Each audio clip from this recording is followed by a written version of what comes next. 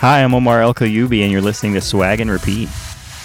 You are now listening to Swag and Repeat, the voice for Orlando's meeting and event industry.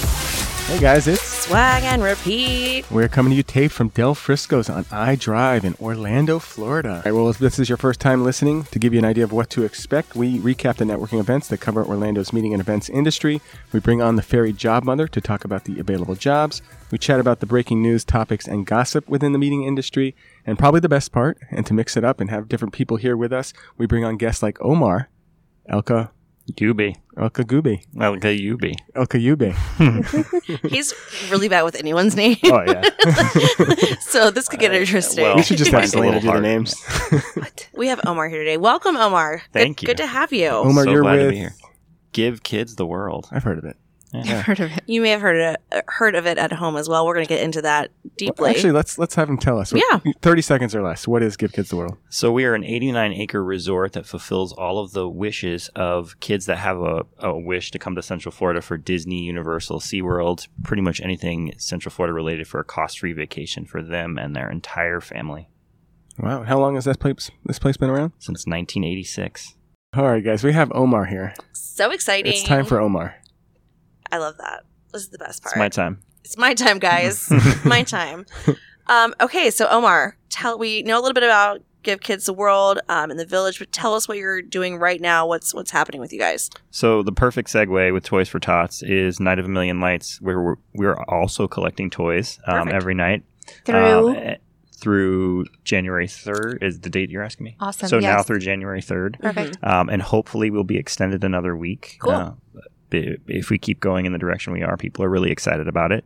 And they have been bringing toys like crazy. We've already collected 10 bins full. Wow. And I know some of the local Disney cast members have been going and the Cast Connection, I think it's called, and buying a bunch of Disney toys. So it's been great to see that people are being generous and bringing those in. That's really cool. So I'll backtrack now and talk about Night of a Million Lights. Okay, perfect. So Night of a Million Lights is an event that we have never done, and it's really never been done in Central Florida.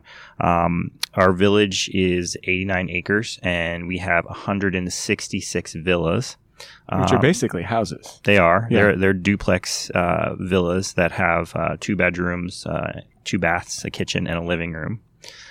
So what we've done is this event, since we've been closed to COVID, we were trying to think of ways that we could utilize the space and do things that will continue to raise money for future wishes, but also open our gates and let people see what it is that we do because we have this opportunity.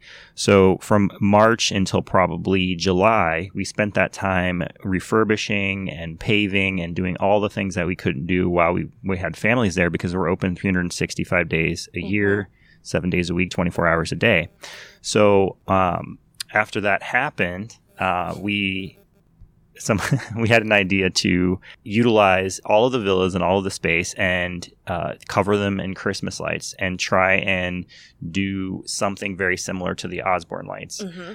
So we got a team of lighting engineers and lighting crew that work for Walt Disney World that were furloughed to come in and start decorating. And when that happened within the first week, I don't know if I can say this, but one of the lighting directors was like, well, I know that there are tons of lights at Disney World that are in storage that would have been the final year of the Osborne lights. So our president reached out to Disney and said, do you guys have these lights? Can we use them for this event? And they said, of course, and we'd love to sponsor it. That's so cool. Walt Disney World brought out 3 million lights, and we started covering all of the villas, all of the buildings and lights from top to bottom, the lawns and just everything. So with that, we thought, what else can we do to showcase the people that support Give Kids the World every day, all year? Yeah. So we started reaching out to all of our partners to decorate a villa and have their own villa. So everything, since we're talking about iDrive and we're on iDrive, we have a lot of places that are here that have decorated villas. Wonderworks and Ripley's Believe It or Not. We talked about Orlando City earlier. Orlando City has a villa. Yeah, cool. Yeah, there are all kinds. Mix 105.1 has a villa. I would say the Crayola one was probably like one of my favorites. That one's epic. The Crayola one's cool. There are life-size, well, I shouldn't say life-size. There are human-size crayons that are decorating the villas.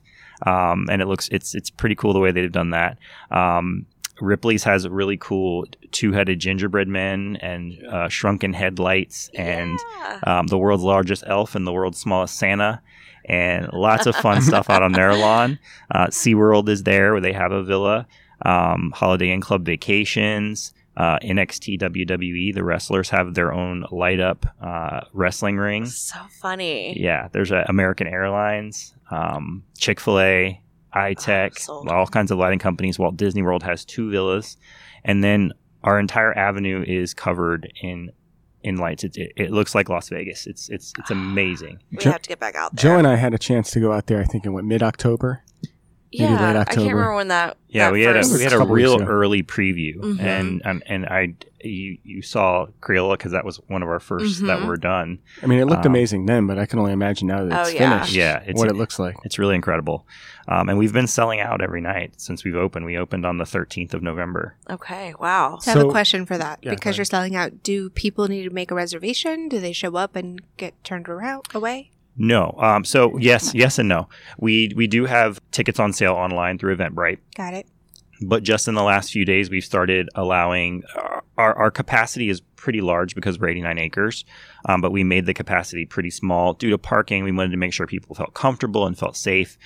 So as we worked through the process, we realized that we can have more people in. So we have been taking a limited number of people at the gate if they do drive up.